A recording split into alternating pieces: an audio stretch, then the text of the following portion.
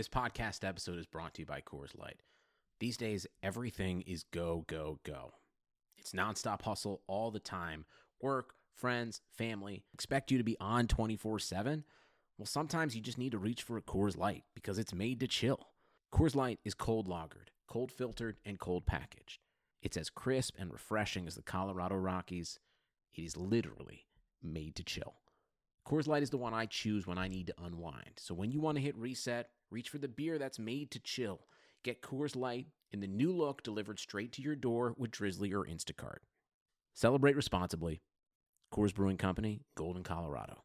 At 1 Hour Air Conditioning and Heating, our comfort specialist can handle any AC repair. Call 855-1HOUR for $50 off your repair or visit onehourair.com. Always on time or you don't pay it down. Terms and conditions may apply. Independently owned and operated, licensed in their respective state or county. Hi, I'm Renee Summerhour, digital news anchor here at 7 at 7. Watch our streaming nonstop newscast immediately with your mobile phone. 7 at 7 is the new way for you to get every bit of local news you need in just 7 minutes. Breaking news, local neighborhood news, weather, and sports are just a click away. Reporters bring you all of what's happening in the Valley. From Roku, Amazon Fire, Apple TV, YouTube, and more. Get every bit of local news you need from the RJ and LVRJ.com.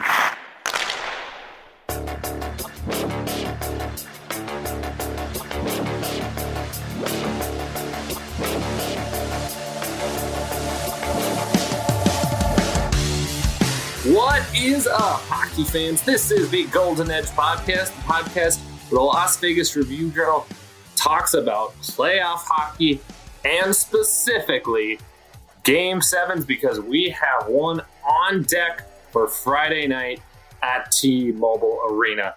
I have Ben Goetz, one of your Review-Journal Golden Knights beat writers.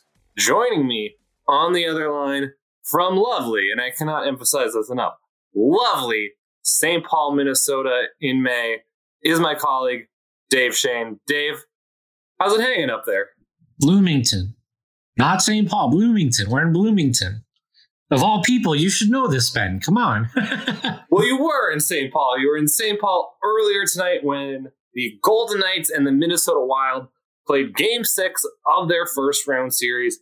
We will get to how that played out for those two teams. And of course, we will preview the game that is coming up next that I already kind of spoiled, which is the fact that these two teams are going to a Game 7 on this episode of our podcast. Before we do all that, I want to remind everyone that we are sponsored by 1 Hour Air Conditioning and Heating. We are also presented by Blue Wire Podcasts. Also, if you guys could check out all our written work at reviewjournal.com, that would be great. Dave's got great stuff coming out of St. Paul / Bloomington today. So does our colleague Ed Greeny. Adam Hill's been doing a good job covering the Minnesota side of this series. Boris and I, of course, will have a piece up in the morning as well, previewing the road ahead for these two teams. And of course, there is a road ahead because the Minnesota Wild just defeated the Knights 3-0 at home in Game 6 to even this series at 3 games apiece. Like I said, we got a Game 7 on deck. It'll be at 6 p.m. Friday at T-Mobile Arena. It'll be the first Game 7 in T-Mobile Arena history. As people I'm sure know by now, the Knights were up 3-1 in this series. They lost Game 5 at home, despite the fact that they outshot Minnesota 40-14, and they fell again tonight. I'm sure a lot of fans know this history, but this is the third straight year the Knights will go into a Game 7 after being up 3-1 in a series. They lost to the San Jose Sharks in year 2 in, of course, somewhat infamous and controversial fashion. And they beat the Vancouver Canucks in Game 7 in the second round last year. We should also mention before we get going tonight that the Knights were without Max Pacioretty, who hasn't played all series because of an undisclosed injury. The injured Tomas Nosek was not out there. Braden McNabb was not out there because he was placed in the NHL's COVID-19 protocols today. And Ryan Reeves also did not play tonight for the Golden Knights. Coach Pete DeBoer said Reeves was not a healthy scratch, but didn't elaborate further. We are expected to get further updates on him tomorrow. We're recording this very late Wednesday night Pacific time. It's already Thursday in Dave's neck of the woods up there. But that's kind of the broad recap of how we've gotten into this position where we are going to a Game 7. Dave, from your vantage point, you were there tonight at the game. How surprised are you that this series is going all the way? Well, considering I was stupid enough to pick the Knights in 5 and was feeling pretty good about that going home, that I might nail the prediction. Yeah, I guess a little bit, but I don't think anybody else really is. I think Pete DeBoer said it, after the game tonight. There were probably a lot of bets, going into the series that it was going to be a 6 or a 7 game series. I think a couple people talking to today at the morning skate from the Wild side, I think even they felt like, it's two pretty evenly matched teams and it would probably drag out into a 7th game as well. So probably not like a huge surprise in the sense that, they were close during the regular season in terms of record and numbers and all those sorts of things. Minnesota obviously, plays well against the Golden Knights. That's well documented on, this podcast and other things that we've written. So yeah, probably not the biggest surprise. I think maybe the surprise is that they were up 3-1 and seemingly in control of the series. And once again, haven't been able to show that killer instinct or whatever it takes to put a team away. Yeah, that's something the Knights have obviously struggled with in their history. Like we talked about, 3 straight years, the Knights have basically lost a 3-1 lead in the series. Now, last year against Vancouver, it didn't matter. For those interested in history, 29 teams in the NHL history have lost after being up 3-1 in the series. The Knights were the last ones to do it against the Sharks in 2019. The Minnesota Wild have rallied from a 3-1 deficit twice in their history. They are also 3-0 or 3-0 in Game 7s in their history. All those wins have come on the road. In terms of the Knights, Dave, and losing these series leads, is there anything that you think, to that? Or are these just hard-fought series against, good opponents? As you just kind of got done saying, the Wild are certainly a good match for the Knights, and even more so when the Knights are without all the players that they are without. So is that, the explanation, or is there something else to the fact that the Knights, aren't able to close these things out sooner than maybe they should? I mean, I think only they can answer that question, and I don't think they're going to answer that question, to be quite honest. I mean, whether these situations and, sort of the psychological effect of having gone through, the San Jose series and nearly blowing it against Vancouver last year, needing, Shea Theodore to score in the 3rd period of a 0-0 game. I mean, it's fresh in my memory. I don't know how it's not fresh in their memory.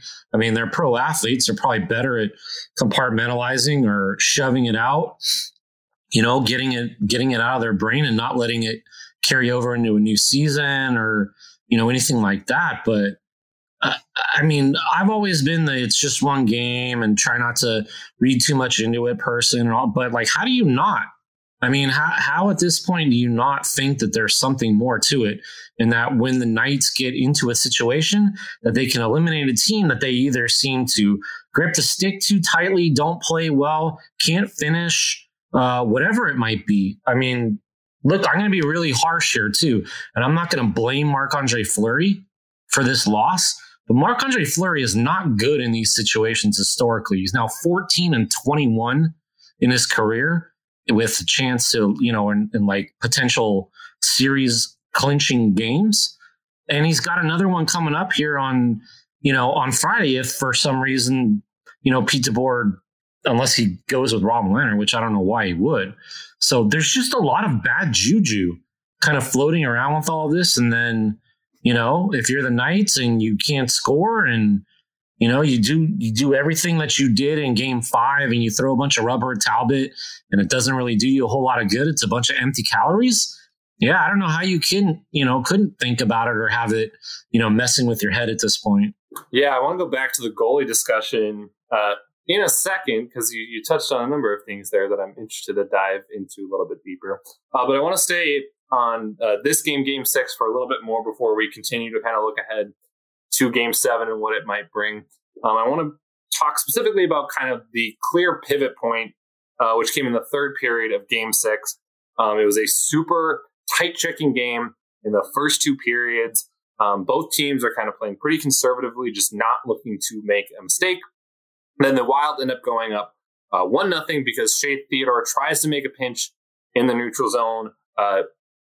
Zach Parise banks the puck behind Theodore, and that springs a 2-on-1 with Kevin Fiala and Ryan Hartman because defenseman Alex Pietrangelo had already pinched in the offensive zone.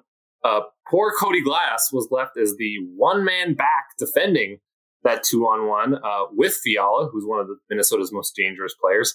And the results ended up being predictable. Ryan Hartman puts it in the net. It's 1-0 Wild. The home crowd is all jazzed up. Now the Knights go back and seemingly tie it on a goal from Chandler Stevenson with Alex Tuch and Matt Dumba kind of jostling in front of Cam Talbot in the blue paints. Then the officials get together and they say no goal on the ice, which is critical because it forced the Knights to use their challenge to say it should be a goal rather than what is kind of how these things typically play out, which is, the goal is called on the ice and then a team has to challenge or goaltender interferes to take the call off the board. So the officials say no goal. Pete DeBoer decides we're going to challenge. We're going to say that there was no goaltender interference from Tuch on Talbot and that this goal should count. Now the officials end up upholding the call. The Wild get a power play because of the failed challenge from the Knights. Fiala scores. It's 2-0, and that's kind of all she wrote from there. Now, DeBoer and Mark Stone said after the game that they felt that Dumba was kind of holding Tuch, basically keeping him in the crease, and that's why they were contact with Talbot. DeBoer, also said when asked, hey, what was the explanation that you received? He said he was told that the call stood because Tuch made no effort to get out of the crease, essentially. Now, the Wild's perspective, on the other hand, we're basically like, hey, we're even now, because if you remember, they had a goal disallowed for goaltender interference in Game 3 that would have put them up 3-0 in that game. And then ultimately, they only go up 2-0. The Knights rally back, and they end up winning Game 3. So the Wild's perspective was basically, hey, if you're going to call that one on us, you have to call that one tonight on them as well.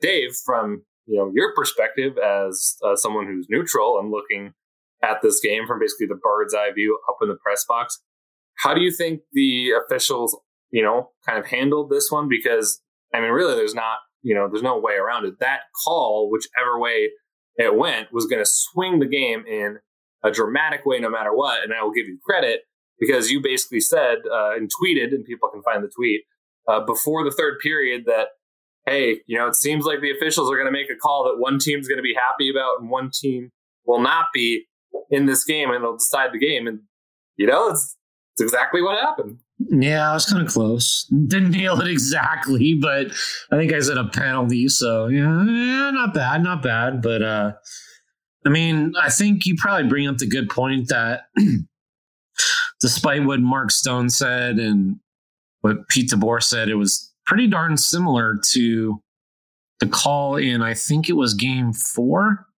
Because Game 3 was an offside. You're right. Game 3 was offside. Game 4 was goaltender interference. Okay. So, it was pretty similar where Tuch's just basically planted and, he's clearly got a foot in the blue paint. If you think Foligno was in the blue paint, in Game 4 and inhibiting Fleury's ability to play his position, then, I guess you have to make the same call. To me, I think a little bit of difference, and I'm not so much coming out against the call. I think the difference was it was pretty clear that Fleury was trying to get to a particular spot that Foligno was occupying and preventing him from getting to that spot. Whereas in this case, Alex Tuch was just kind of standing there. And it wasn't that he was really making contact with Cam Talbot. And this is where, the ambiguity and the frustration on my part when I read all these Twitter messages and people this and that, and everybody thinks they're an expert and everybody's got a hockey splain everything to me, apparently, because they're all officials, is that nobody seems to know what the flipping rule is. And nobody seems to have any sort of grasp on well, can he be in the blue paint? Can he not be in the blue paint? If you're automatic, if your foot's in there, does it automatically make a goaltender interference? Or if there's no contact, does that take it away? Like, nobody seems to know anything. So kind of with all of this, I guess, is like at some point the NHL would be really nice if they cleaned up the rule, clarified it, and maybe, eliminated some of the confusion that everybody seems to have about this, but again, yeah, like you said, it was a huge play. It's a momentum turning play. And I guess, if you're Dean Evason, hey, turnabout's fair play, right? At 1 Hour Air Conditioning and Heating, our comfort specialists can handle any AC repair. Call 855-1HOUR for $50 off your repair or visit onehourair.com. Always on time or you don't pay it down. Terms and conditions may apply. Independently owned and operated, licensed in their respective state or county. Your time is valuable, so we've built a 7-minute nonstop newscast that fits into your daily routine. I'm Jen Ah. 7 at 7 keeps you informed, anytime, anywhere. Look for top stories, weather, sports and sports betting, business, lifestyle, and entertainment. Get every bit of local news you need in 7 minutes. Watch 7 at 7 a.m. and 7 p.m. Streaming nonstop 24/7 from the Las Vegas Review-Journal on your mobile or smart TV. Sugar Ray Leonard, Roberto Duran, Marvelous Marvin Hagler, and Thomas Hearns. Legends, whose four-way rivalry defined one of the greatest eras in boxing history. Relive their decade of dominance in the new Showtime sports documentary, The Kings, a 4-part series premiering Sunday, June 6th, only on Showtime.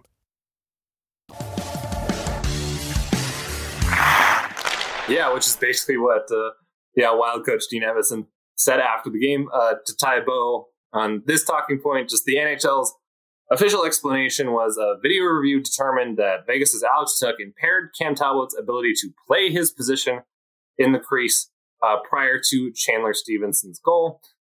As you said, like, the thing that's always so wonky about these goaltender interference challenges is just like the wording, like Cam Talbot's quote ability to play his position in the crease. Like, what does that mean? Like, what is constituting Cam Talbot playing his position, in relation to, the space in the goal crease and everything like that.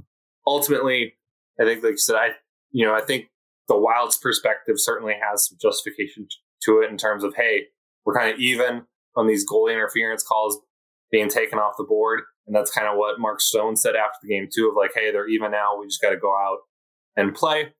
And, now it's in the past and the Knights have to look ahead to Game 7, which is what we will do now. And I will start by asking you a question that you kind of have already dismissed, Dave, but I'll ask it anyway, and I'll give it a quick setup after I do. Do you consider a goaltending change if you're Pete DeBoer? Goaltending was, of course, the Knights' number one strength in the regular season. Marc-Andre Fleury and Robin Lehner shared the Jennings Trophy for allowing the fewest goals in the NHL. Robin Lehner, who, of course, is worth $5 million against the cap this year, has not played a minute this series so far. That's been $5 million that's just sitting on the bench, in addition to the $7 million in Max Pacioretty that hasn't played because of injury. Now, Marc-Andre Fleury was phenomenal early in this series. He allowed 4 goals on the first 116 shots he faced. The first 4 games as the Knights built a 3-1 lead. That is a .966 save percentage, which is just out of this world ridiculous. Now, in the past 2 games, both Wild wins. Fleury has allowed 6 goals.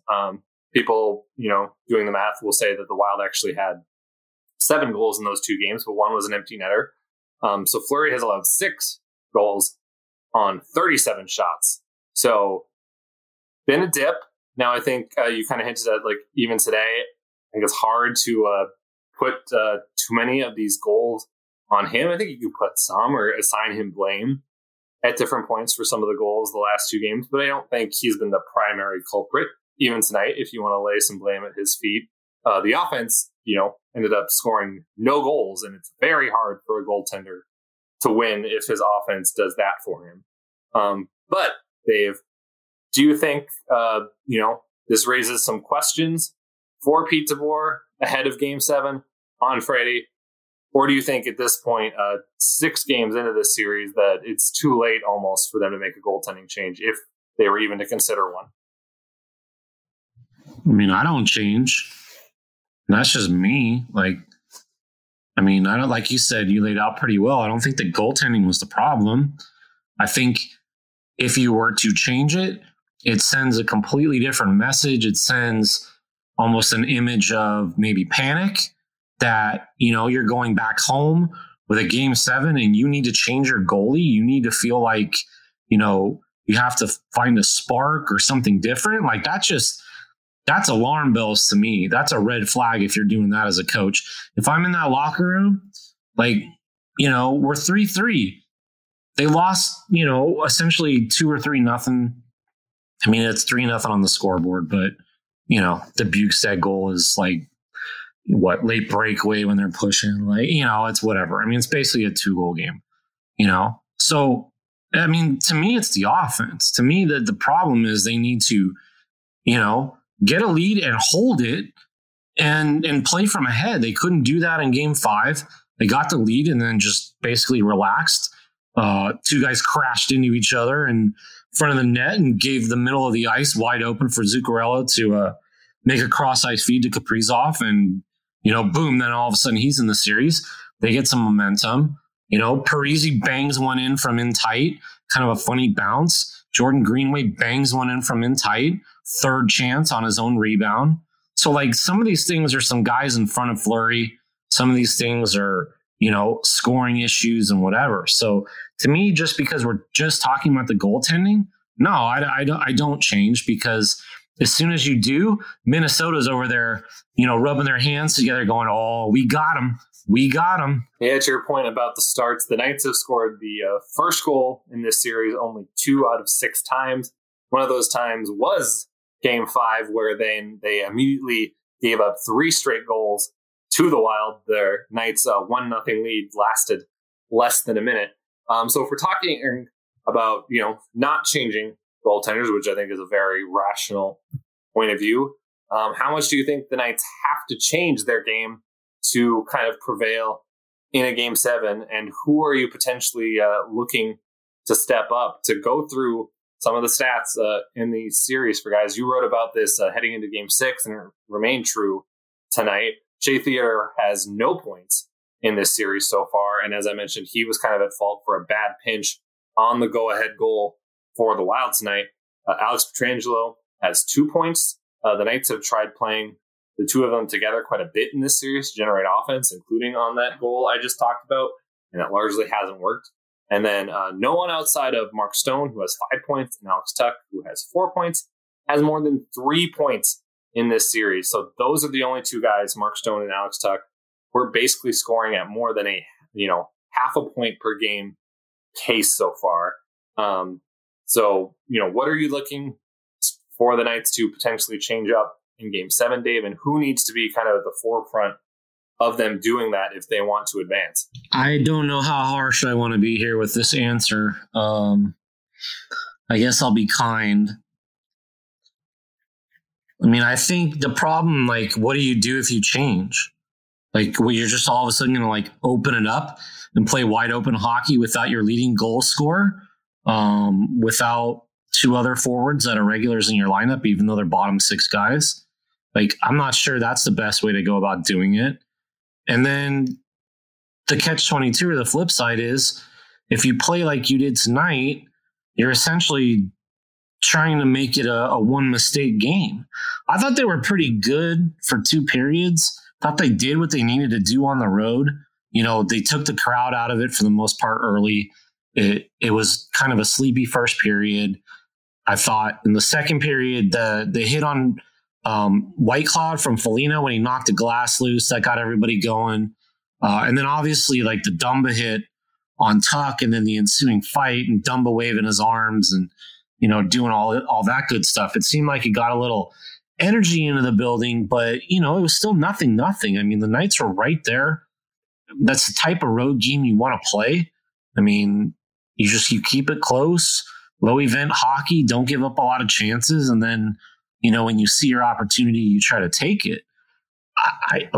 do you really want to go home and play a game 7 where you're essentially like neutral zone trapping and sitting back and just trying to, ride out a 1-0 or a 2-0 or a 2-1 game? Like, I don't feel like the Knights can do that. They're too nervy. Every time they get into these close games like this, they poop the bed. Like they're not a team that is comfortable playing, 1-1, 0-0. They seemed pretty comfortable tonight. I'll give it to them. But for the most part, that's not the way that they like to play. And there's other teams that just will keep on grinding and keep on going, and they're totally content to just keep going 1-1, 0-0, whatever it might be. It's like a soccer team or something. And the Knights are just not that way. So I don't know what the answer is. Like, yeah, they need to change something. Yeah, they need to quit throwing shots from the perimeter and, just loading up the shot counter, but not actually testing Cam Talbot. I mean, I don't, there was the play in the second period. William Karlsson kind of jumped on a loose puck and flipped one up there, and it looked like it hit the crossbar. I think you couldn't tell if Talbot's shoulder maybe got a piece of it, but how many great saves did Talbot make? I struggle to think of any.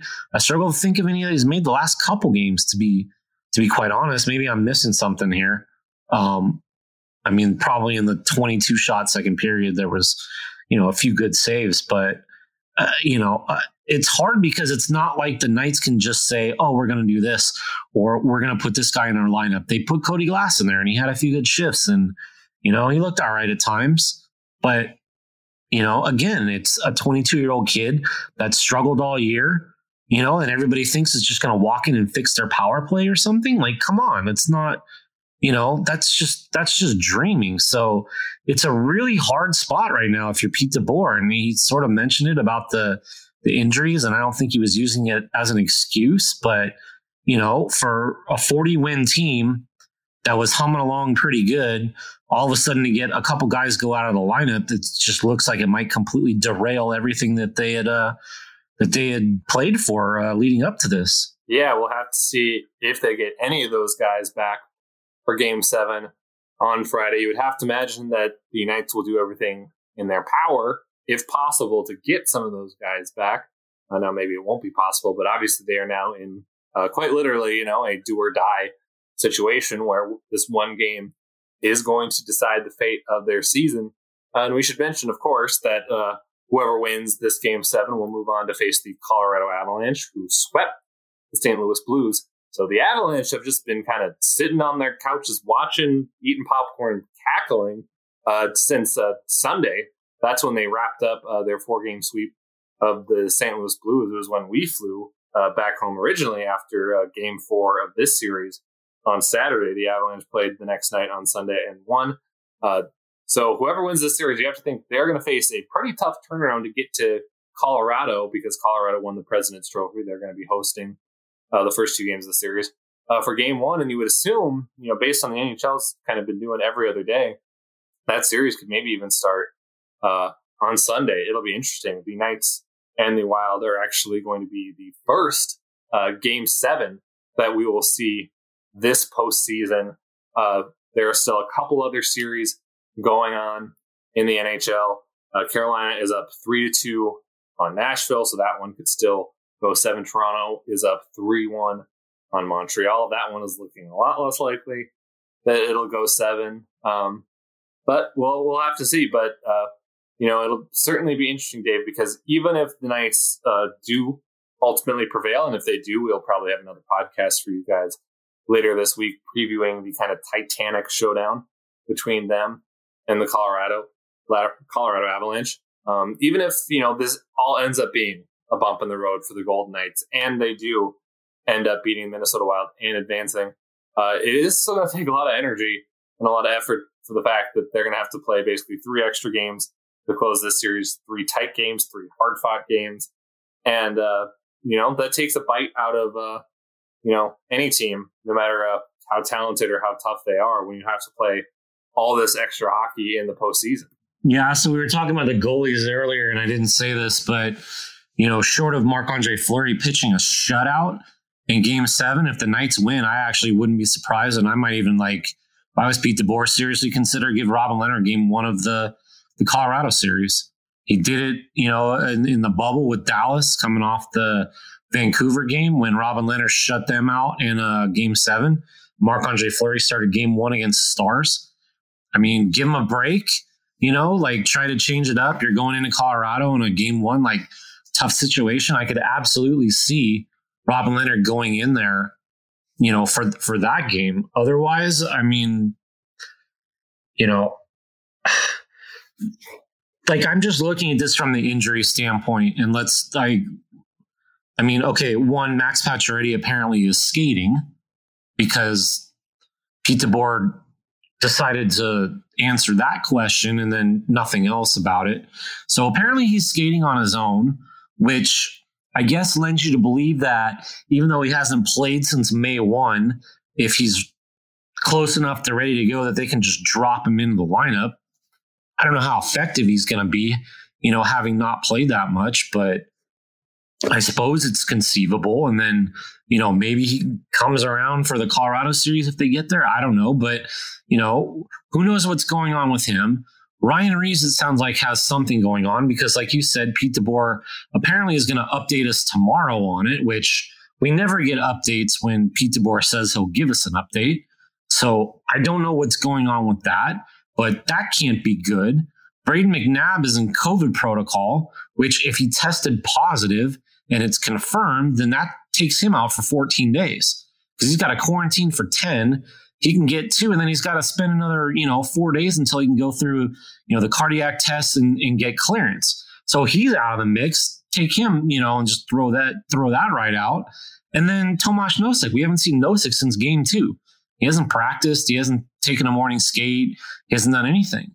So all of this, even if the Knights get past the Wild in Game 7, they're going into the series with Colorado, battered, bruised, and shorthanded. So it's going to be a really, really, really tough task at a tall order, not only to get past Friday, but, to then get past Colorado, which I'm sure has to knock some of the ring rust off, but, probably would be able to do that pretty quickly. Yeah, we'll have to see if the Knights get that opportunity to take on Colorado. First, they have to get past the Minnesota Wild because this series is going to 7 games.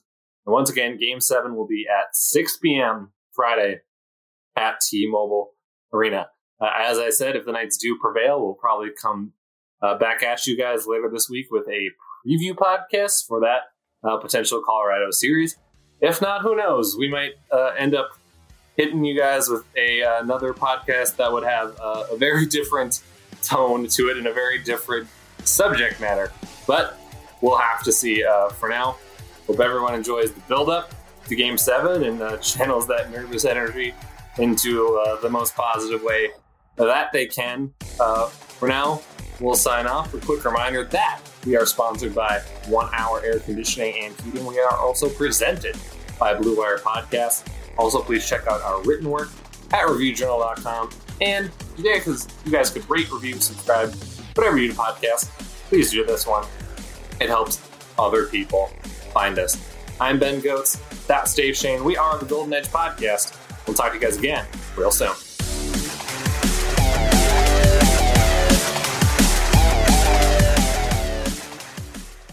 At 1 Hour Air Conditioning and Heating, our comfort specialist can handle any AC repair. Call 855-1-HOUR for $50 off your repair or visit onehourair.com. Always on time or you don't pay time. Terms and conditions may apply. Independently owned and operated, licensed in their respective state or county. Sugar Ray Leonard, Roberto Duran, Marvelous Marvin Hagler, and Thomas Hearns. Legends, whose four-way rivalry defined one of the greatest eras in boxing history. Relive their decade of dominance in the new Showtime sports documentary, The Kings, a 4-part series premiering Sunday, June 6th, only on Showtime.